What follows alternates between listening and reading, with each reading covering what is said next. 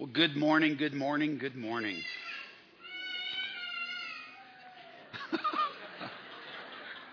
See you later. Oh, man, life, parenting. Yeah. Let's pray. Father, we are delighted. And when we stop and think about it, we realize how privileged we are to gather with others who know you and who want to worship you. And that is the case with so many of us this morning. We know when we gather in a room like this, too, that we bring all of our stuff. Some of us are in places of real hurt and difficulty and stress. And others of us are rejoicing at what's going on in our lives and rejoicing in you. And we just kind of bring the whole gamut together when we meet like this as a community. But we come here, Father, because we believe that you will meet us and speak to us and teach us and that you will inhabit our praises, and that in the singing the words that sometimes we don't even feel, but we know that there's truth in them, and so that's why we do it. God, would you speak to us now in this part of our worship where we turn to listen to you? And just thank you, Father. Thank you for being among us this morning and for being who you are. And thank you for this team of people, Lord, that lead us in worship week after week after week. And the way they serve you, and when they do that, they serve us. We give thanks to you for them. And all of this, we pray in Jesus' name. Amen? Well, we're in a series, and we're talking about the subject of community. And we're calling the series Life Together. It's a 100% ripoff of Dietrich Bonhoeffer's book called Life Together. And if you want to get a copy of that book, they're actually out in the lobby on the Connect table. If you're a guest with us, you can pick one up for free. If you're a regular here, you got to pay for it. That's how life works. But we'd love to have you get that and read that with us. It's just a phenomenal book. I was reading another book a while ago, and it was also quite interesting, quite extraordinary. Not really necessarily a Christian book of sorts or what have you. It's called The Deep Down Dark. Some of you may remember the story back in 2010 of the 33 Chilean miners who got trapped in a mine when there was a big mine cave-in. This giant stone, the size of the Empire State Building, collapsed from inside this mountain that had been hollowed out through the mine. And in the collapse of this giant stone, these 33 Chilean miners are trapped down in the near the bottom of the mine. And for 69 days, they were trapped underground in the dark. They had very, very, very little food, just a few cans of tuna fish and some wafers, some crackers and things of that nature. They didn't know whether they were going to live or die. And experts that kind of surveyed the situation said, we give them that. They didn't say this at the time, but afterwards they said, we gave them about a 2% chance of coming out of that. Almost no chance at all. And so here were these miners. They're staring at death, staring death right in the face.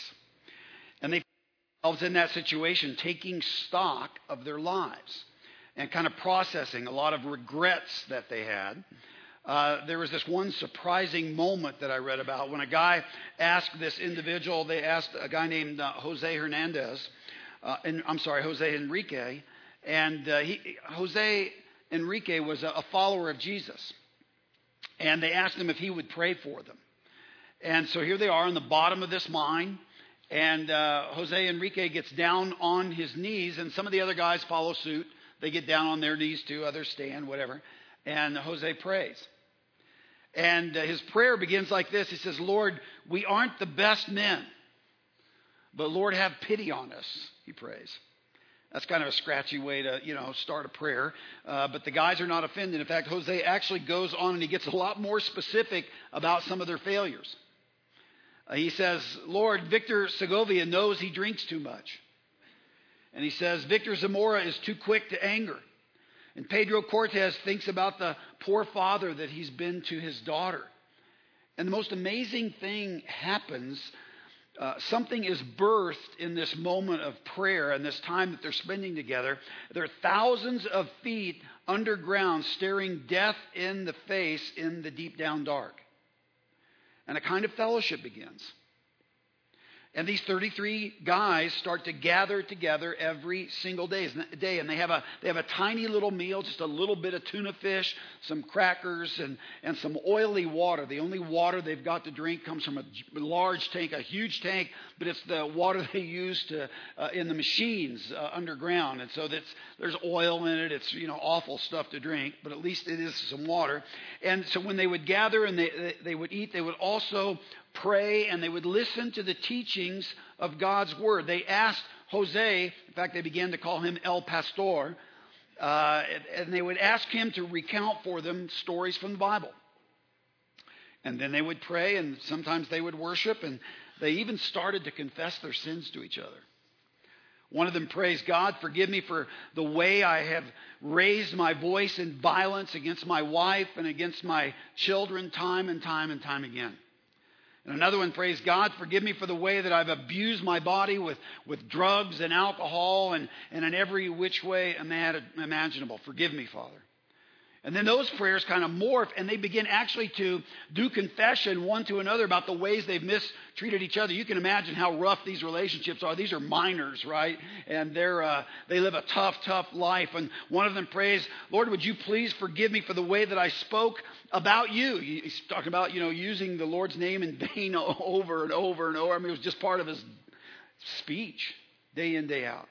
Another one prays, "Lord, forgive the way I raised my hand against Pedro." There was actually some physical fighting that went on, and they start confessing this one to another. They confess that some of them were being lazy. They had chores like going to get the water from a lower level in the mine and bringing it up to the level where they were kind of had sequestered themselves. And they start literally confessing their sins one to another. It's pretty extraordinary. And while that's going on, unknown to them, there's this rescue operation happening up above on the surface. There are these 8 guys. They're part of a drill unit, and they're going to try to drill down to rescue these miners. And they have some idea that there's a safety zone down there, and that if they try to target that in the drilling, just maybe, they will get through to these miners. And before they start the drilling, there's a guy who is the head of that drill team, and he decides they ought to pray, and so they do. And I like the way he puts it. He begins his prayer. He says, "Let's all put our trust in the skinny guy." And they're talking about the skinny guy on the cross. They're talking about Jesus. Let's put our trust in Jesus. And then another guy says, "Hey, boss, let's hold hands while we pray." Can you picture it? These 8 burly Chilean drillers, they're all holding hands, and they pray, and then they start to drill. And they drill, and they drill, and they drill, and they drill for days and for weeks. And they drill a hole way down. It's over 2,000 feet below the surface, and it's about 8 inches in diameter. Nobody's going to come up through that hole. But they are successful in drilling that hole, and now with that 8-inch hole that makes contact with these trapped miners, they're able to get supplies and food and water and iPads to them, all the necessities of life. And it's so interesting. With these iPads, the miners become aware of the fact that they have become an international phenomenon, an international story. And they start to realize there are people praying for them and people all over the world who are following the saga of whether or not they are going to be rescued. And then they start to realize, well, since we're becoming famous, we might also become rich. And it's so interesting. The strangest thing happens. They're meeting together every day to confess their sins to each other and to pray and to worship and to hear stories from the Bible. Stops. And somehow the knowledge that they're going to be okay and that they're not desperate anymore, they're likely to get rescued, and the allure of fame and even possible wealth, which does happen. People start making contributions to a fund that's going to be divided up by these miners and their families. And it just kind of undoes this remarkable community that they knew when they were suffering and when they were expecting to die. In some ways, the happiest part of the story when you read the book is also kind of the saddest part. In other words, when they come up out of the ground and they're actually saved, man, you can't believe the trouble that starts to unfold at that point in their lives. It's pretty bad. In some ways, they were at their best when their life was at its hardest, when their life was really at its worst. And that's the deep down dark. It's the story of the deep down dark. And all of us know something about the deep down dark. We haven't been buried in mines or something of that nature. But we know something about the deep down dark. Or if you don't, you will. Let me put it that way.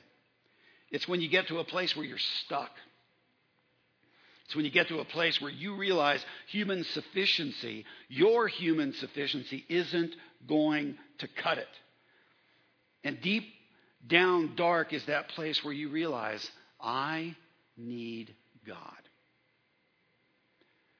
It's so interesting. Some of us are, as I said, reading this little book, Life Together. It's written by Dietrich Bonhoeffer. And when he wrote it, he was living in Nazi-occupied Germany with this little underground group of guys. They were forming a seminary. And they discover this incredible fellowship in the midst of danger because what they were doing was illegal. They were taking risks every time they met. They were taking risks every time they would send one of these guys out to preach at a little gathering, a little collection of Christians who wanted to hear the word of God and pray. And they were doing so against the orders of the Nazi government. But what they discovered in that whole process was an intensity of fellowship they never knew when they were safe.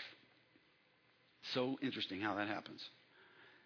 We've seen this happen ourselves. Some guy binges for the 100th time on alcohol, or maybe it's drugs or whatever. And in the process, he loses his family, he loses his job. His life is just coming apart at the seams.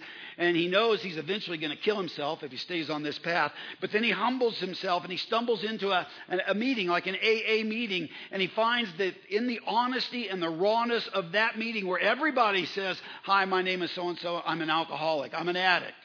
I have sin in my life. I have brokenness in my life. And he discovers there a community that has the power to actually speak into his life and bring change. It's the power that he never knew when he was on his own.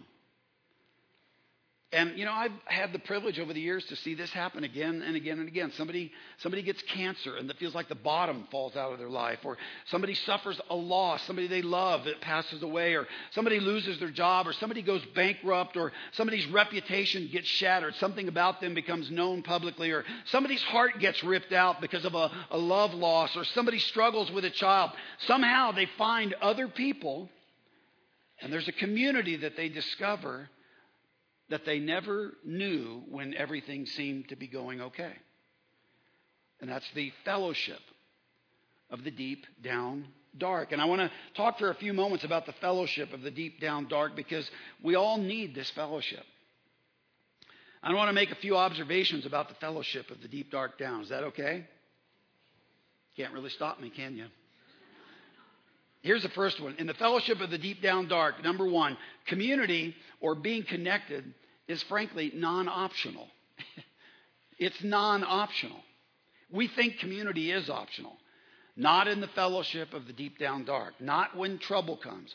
You can't just take it or leave it. You realize that without it, you die. We live in a day where a lot of people are networked and they're connected and they're linked in and this, that, and the other, and yet they are incredibly not connected, incredibly lonely, if you will. It was an observation made by Mother Teresa. She said that loneliness is like the leprosy of our age. But she didn't stop there. She also said it's lethal. She was discovering as she interacted with people that they were so lonely and it was just killing them. It was killing them emotionally. It was killing them physically. It was killing them spiritually. I read about a mouse. This is in a research study. If they put a mouse in a group of strangers, in other words, with other mice they didn't know, where there was not enough food or water, that little mouse's blood pressure went through the roof. Now, I have no idea how they made a cuff that small, but somehow they measured the blood pressure, and this little mouse's blood pressure went through the roof. They took that same mouse, not making this up, took the same mouse, put it in exactly the same situation with brothers and sisters. I mean, mice from the same family, blood pressure didn't go up at all. And the point is, we're made for community. And apparently mice are too, from that study, I guess. But the fact is, we suffer in our lives if we lack community. There's a guy named Robert Putnam. You've probably heard of his name. He's a researcher that did the classic study on community in our generation. And he wrote it all up so that we could read about it in a book called Bowling Alone. You might have read it years ago. He found that isolated people not in community, which he says is a trend in our day. You know, we are people less and less connected, in spite of the fact that we got all these gadgets, but we're less and less connected, less and less in community. He says that people not in community are 3 times more likely to die than people who are embedded in deep communal relationships. That's just what the statistics bore out. And not just that, you know how we're all crazy about physical fitness? I mean, you know, you can see how I keep myself and just crazy about physical fitness. Well, here's how important community is to your life. Putnam found that people who had bad health habits, things like, you know, smoking or bad eating habits, poor exercise or no exercise at all, or maybe they drank too much, but who also had strong social communal ties, they lived significantly longer than the people that had great health habits. That's what he found.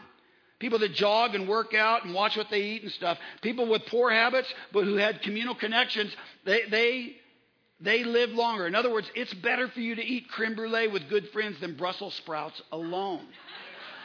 That's the application of that principle. That's what he's saying. Putnam said, if you make no other changes, you don't start working out, you don't start eating better, but you just join a small group, a community, you were, and if you were not in one before, statistically speaking, you cut the odds of your dying this next year in half. That's the statistics. Around here, this is why we call them life groups. If you want to live, get in a life group. I don't know how to emphasize this more, people. You're going to die or you need to get in a life group. And you know, here's the thing. This is, of course, we can chuckle a little bit, but this is way more true spiritually speaking. It's not just true about your body. It's even more true spiritually speaking. Jesus knew this.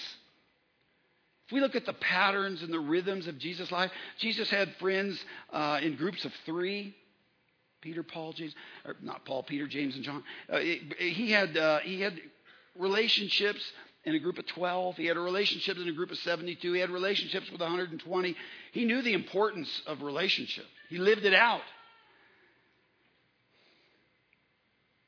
If you want to have well-being with God, you're going to be hard-pressed to discover that well-being, to have a richness of spiritual foundation in your life, a richness of spiritual experience apart from community with others who are pursuing Jesus. The Bible is really clear about this. There's a New Testament book called Hebrews, and the writer of Hebrews says this. He says, let us not give up meeting together as some are in the habit of doing. And this is what people do. Life gets hard, or it gets bumpy, or it gets difficult, and we stop gathering with others to worship, gathering with others to connect in small groups. We stop making those things a priority. We make other things a priority. The writer of Hebrews says, again, let us not give up meeting together as some are in the habit of doing, but let us encourage one another, and all the more as you see the day approaching. Encourage one another. When and how? Well, in the context of gathering. Holly and I have been a part of a life group for the most part for the last 30 years. There have been a few times when we weren't, but usually not for very long. There was an era in our lives some years ago, and it was one of those deep down dark eras. We were going through lots of personal pain and struggle and so in our family. And I would often pray to God, God, if you don't work, if you don't show up in a big way, if you don't help me navigate this, I don't know how I'm going to get through it. We were in a life group at the time, and that little fellowship became for us the fellowship of the deep down dark. That's what it was to us. Where we could go and we could be honest, we could even get mad if that's what we were wrestling with, or we could be confused and we could name it in really raw kinds of ways, and nobody judged us, and people would just say, we love you, we're with you, we're praying for you, how can we be helpful? You see, but let us encourage one another, the writer of Hebrews says. And that's what those people were doing with us. They were just there, listening and encouraging us. At times it felt like, I don't even know how to pray. I don't even know exactly what to do next. I don't know how to get through this. But slowly, with the encouragement of others, all of that stuff, in the midst of it, God moved, God worked, God did a work in my heart and a work in Holly's and I'll be honest with you, I can't imagine going through that era without the help of community. Here's the thing. If you want to be encouraged by people, you have to show up. You have to show up. You have to be in a community. But all too often, people just don't. They neglect this thing called community. And I would ask you, are you neglecting this thing called community? I mean, this is one kind of community right here when we meet. This is an important kind of community, but it's not the only kind of community that you need. You need something more intimate. You need something smaller. You need something where you can talk about what goes on in your life. You can look at Scripture together. You can pray for one another. And we don't get to do that, not in any intimate way here. It's so interesting. The number one excuse that people give for not being in community is, well, I just don't have time. There's too much going on in my life. I got things I got to do. My plate's full. And people will live with that excuse sometimes for years. And then one day a crisis hits. And they lose the marriage, or they lose their health, or they lose a job. They lose something. And all of a sudden they realize, man, I suddenly have a lot of time, but I don't have any community. And friends, I just want to say, the deep down dark is coming. It's coming to all of us. And the time to create a community that will see you through the crisis is before the crisis comes. That's why Jesus put people in communities. That's why he would say, come follow me. Come join this community. It was important to Jesus. Well, that's point number one. Are you awake? I never know when we go to two services. In this first service, it's always so quiet. Second point. In the fellowship of the deep down dark, people are non-optimal. That's a politically correct way to say it. People are non-optimal. And this is just true about all of us. I kind of made this point last week. I thought I'd just make it again. You know, a lot of times we get into Christian community and we think that people are going to be great. They're going to be mature. They're going to be healthy. They're going to agree with me. They're going to make me feel better about myself and so on. And then you actually get into Christian community and you find out everybody is non-optimal in that community. Just like you. In fact, if you want, you can do this little. You can look at the person next to you or somebody around you. Just take a look at them. That person you're looking at is non-optimal. That is a non-optimal person. Seriously. In fact, and we say this in various ways around here, but we want to remind ourselves that the people out there, they're not perfect. And the person right here is not perfect. What good is it going to do us to pretend that we are? It's not going to do us any good at all.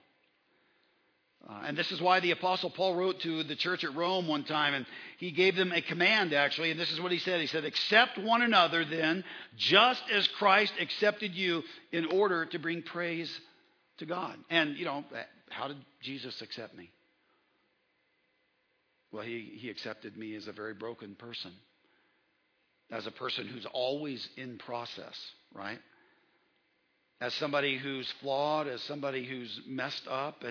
And again, why do we do this? Why would we look at each other and accept one another the way Jesus got? Why? Well, it's in order, Paul says, to bring praise to God. That's why. Because when we actually accept one another, forgive one another, and continue to encourage one another, we are actually bringing praise to God. I mean, he loves it when we come into this room and we bring praise to God together and we sing together and so on. He loves that. That blesses God.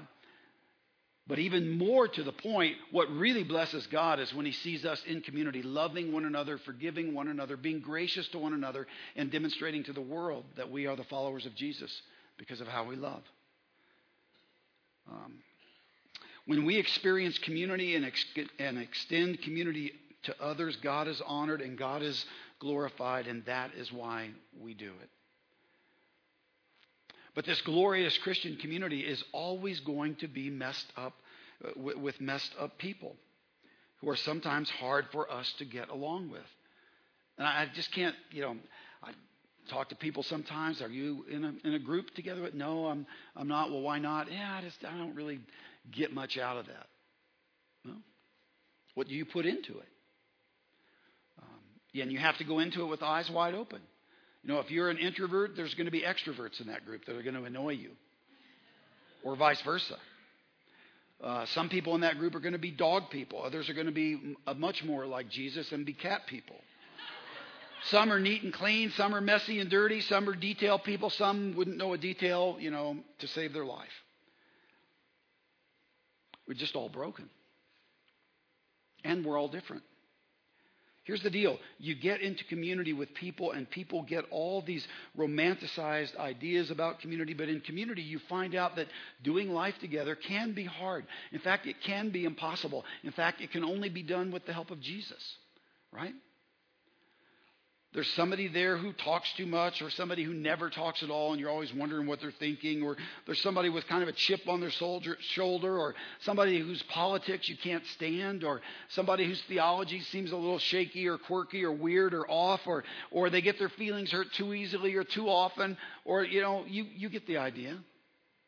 And here's the deal. Christian community doesn't mean you get to be with people who are easy to be with. We talked about that last week. Who are the two that God put together, that Jesus put together in his 12, that particularly rubbed each other the wrong way? Simon the Zealot and Matthew the tax collector. And again, we ask the question, why did God do that? Well, because he loved them. Why did Jesus put those two together? Because he loved them. And he knew the only way to rub off these corners that needed where maturity needed to happen in their lives was to put those two together. And the same is true for us. Christian community doesn't mean we get to be with people that we just want to be with or like to be with, or people who are like us. Christian community simply means you get to be with Jesus with people. Jesus says in Matthew 18, "For where 2 or 3 come together in my name, there am I in the midst of them." That is a remarkable statement if you think about it. This is very cool. There's an old rabbinic saying, and Jesus was playing with that rabbinic saying when he made that statement in Matthew 18. The rabbinic saying goes this way: wherever 2 or 3 people in Israel are gathered reading Torah, the divine presence is there. That's the rabbinic saying. But Jesus took that and said, well, understand what the Torah and the scriptures are pointing to has now arrived. It's me. And so whoever you are, wherever you are, whatever you're doing, when you're gathered together in my name, recognize it's not just you and that person you're gathered with. It's you, that person, and me. We are gathered together. Jesus says, I am right there. I will help you figure out how to love that non-optimal person in your community. And guess what? I'm going to help that non-optimal person figure out how to love you, the non-optimal person. That's how it works. Last point. In the fellowship of the deep down dark, honesty is non-negotiable. This is maybe the hardest thing for us to get our hands around in the community of the church. And yet it ought to be especially true in the church. So many places in the world posture and pretend and, we have to be confident, always have an air of confidence that we know what we're doing and where we're going and this, that, and the other. Otherwise, people won't follow. Otherwise, we won't get the job or keep the job or won't have the friendship or the relationship, et cetera, et cetera, et cetera. Bonhoeffer writes this. This is scary stuff. He says, in confession, one to another, the breakthrough to community takes place. That is so profound. He says, the mask you wear before men will do you no good before him, before Jesus, before God. You do not have to go on lying to yourself and your brothers, which we all do. He says, you can dare to be a sinner. He's actually quoting Martin Luther there when he says, you can dare to be a sinner. We've talked about this before. We live in a world where we just wear masks. I think I've told this story before, but I think it's kind of funny. There's this guy who's desperate for a job, and he sees a want ad at the zoo that they're hiring people, and he goes in and he applies, and they tell him, they do an interview, and they say, well, this job's a little unusual. Let me tell you about it. Our gorilla passed away, and we don't have the money to replace him, so we're hiring someone to wear a gorilla suit. And then you go into the gorilla's cage and you pretend to be the gorilla. And the guy thought, man, this is kind of humiliating, but I really need the money. And so he takes the job and puts the suit on and goes in the cage, and he starts jumping around and beating his chest and swinging on the vine. And people start to gather out front and they start watching him. They kind of are really enjoying this gorilla's performance. And he starts to become enthusiastic about his job, really starts to enjoy it. One day he's swinging on the vine and swings so far, so hard, he lands over in the other cage, the cage next to him, which happens to be the lion's cage. And in a moment, the lion pounces on him, has its paws right on his chest, and the guy panics and blows his cover. Help! Help! He starts shouting. And then the lion whispers, shut up, you idiot, or we'll both lose our job.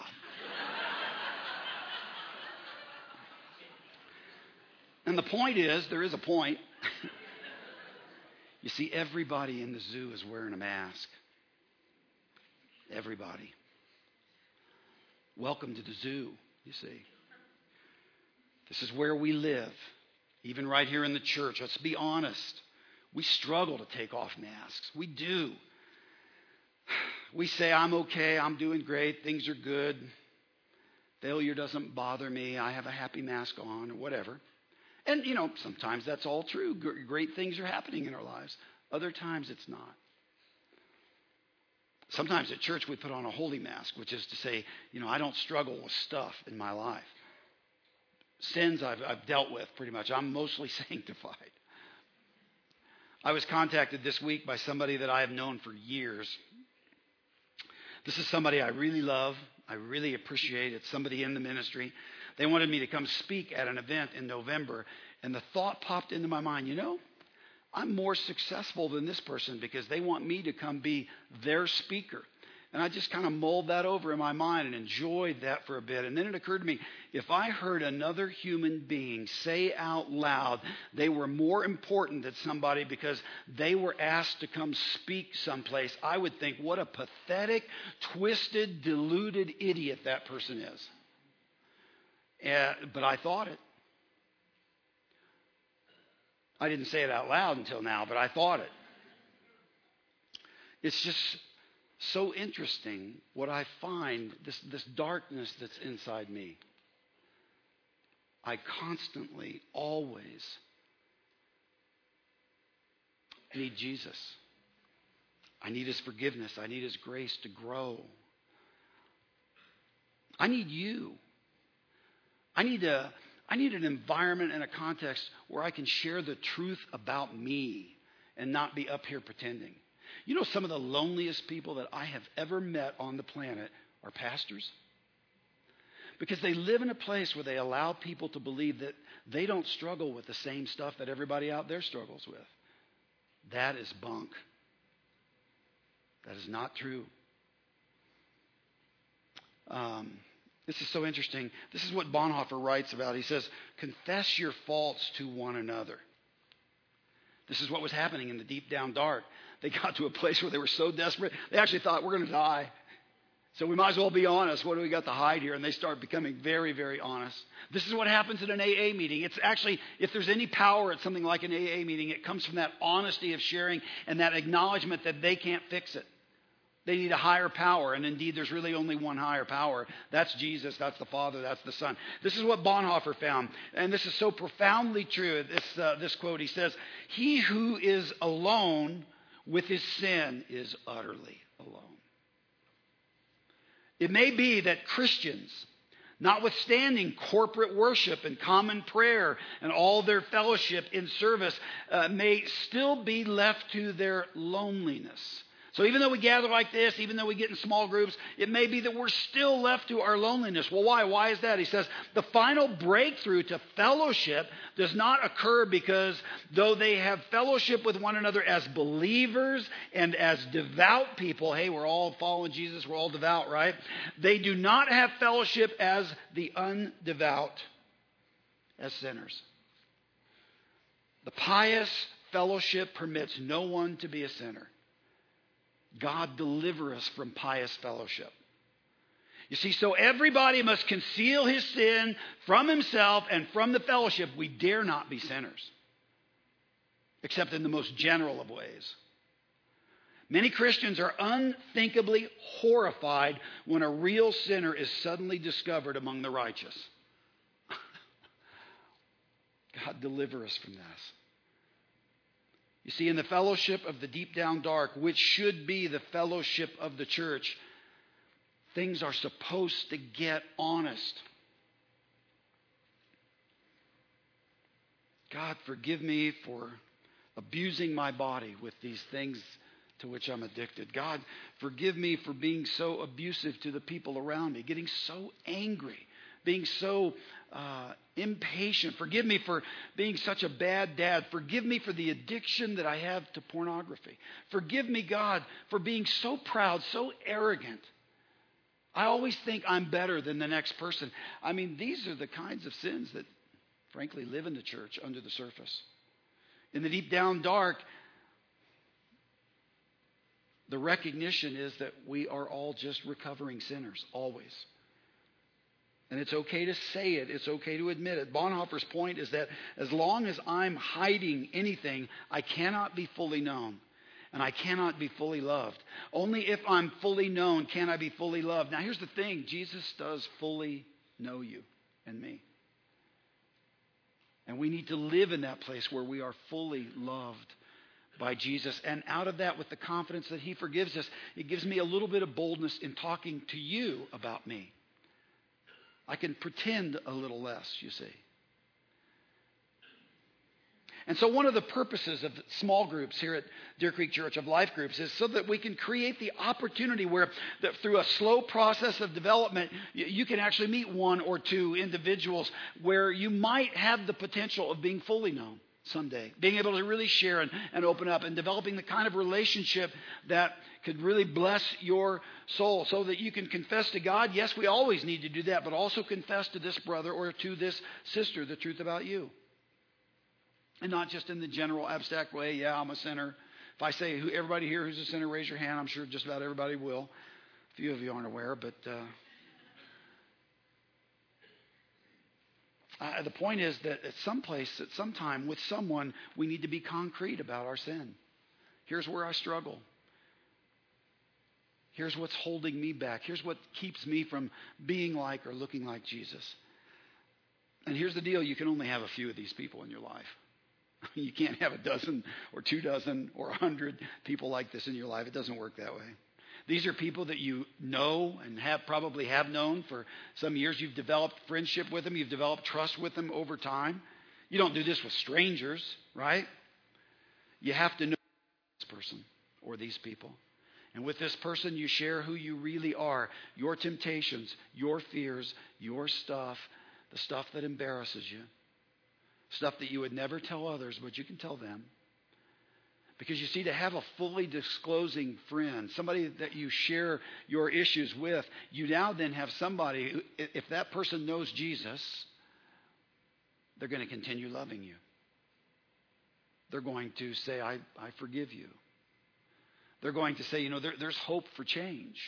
You can become more like Jesus, and I'm here with you to encourage you to accountability and all those kinds of things. See, they become a picture to you of the very love of Jesus. That's how rich and deep that is.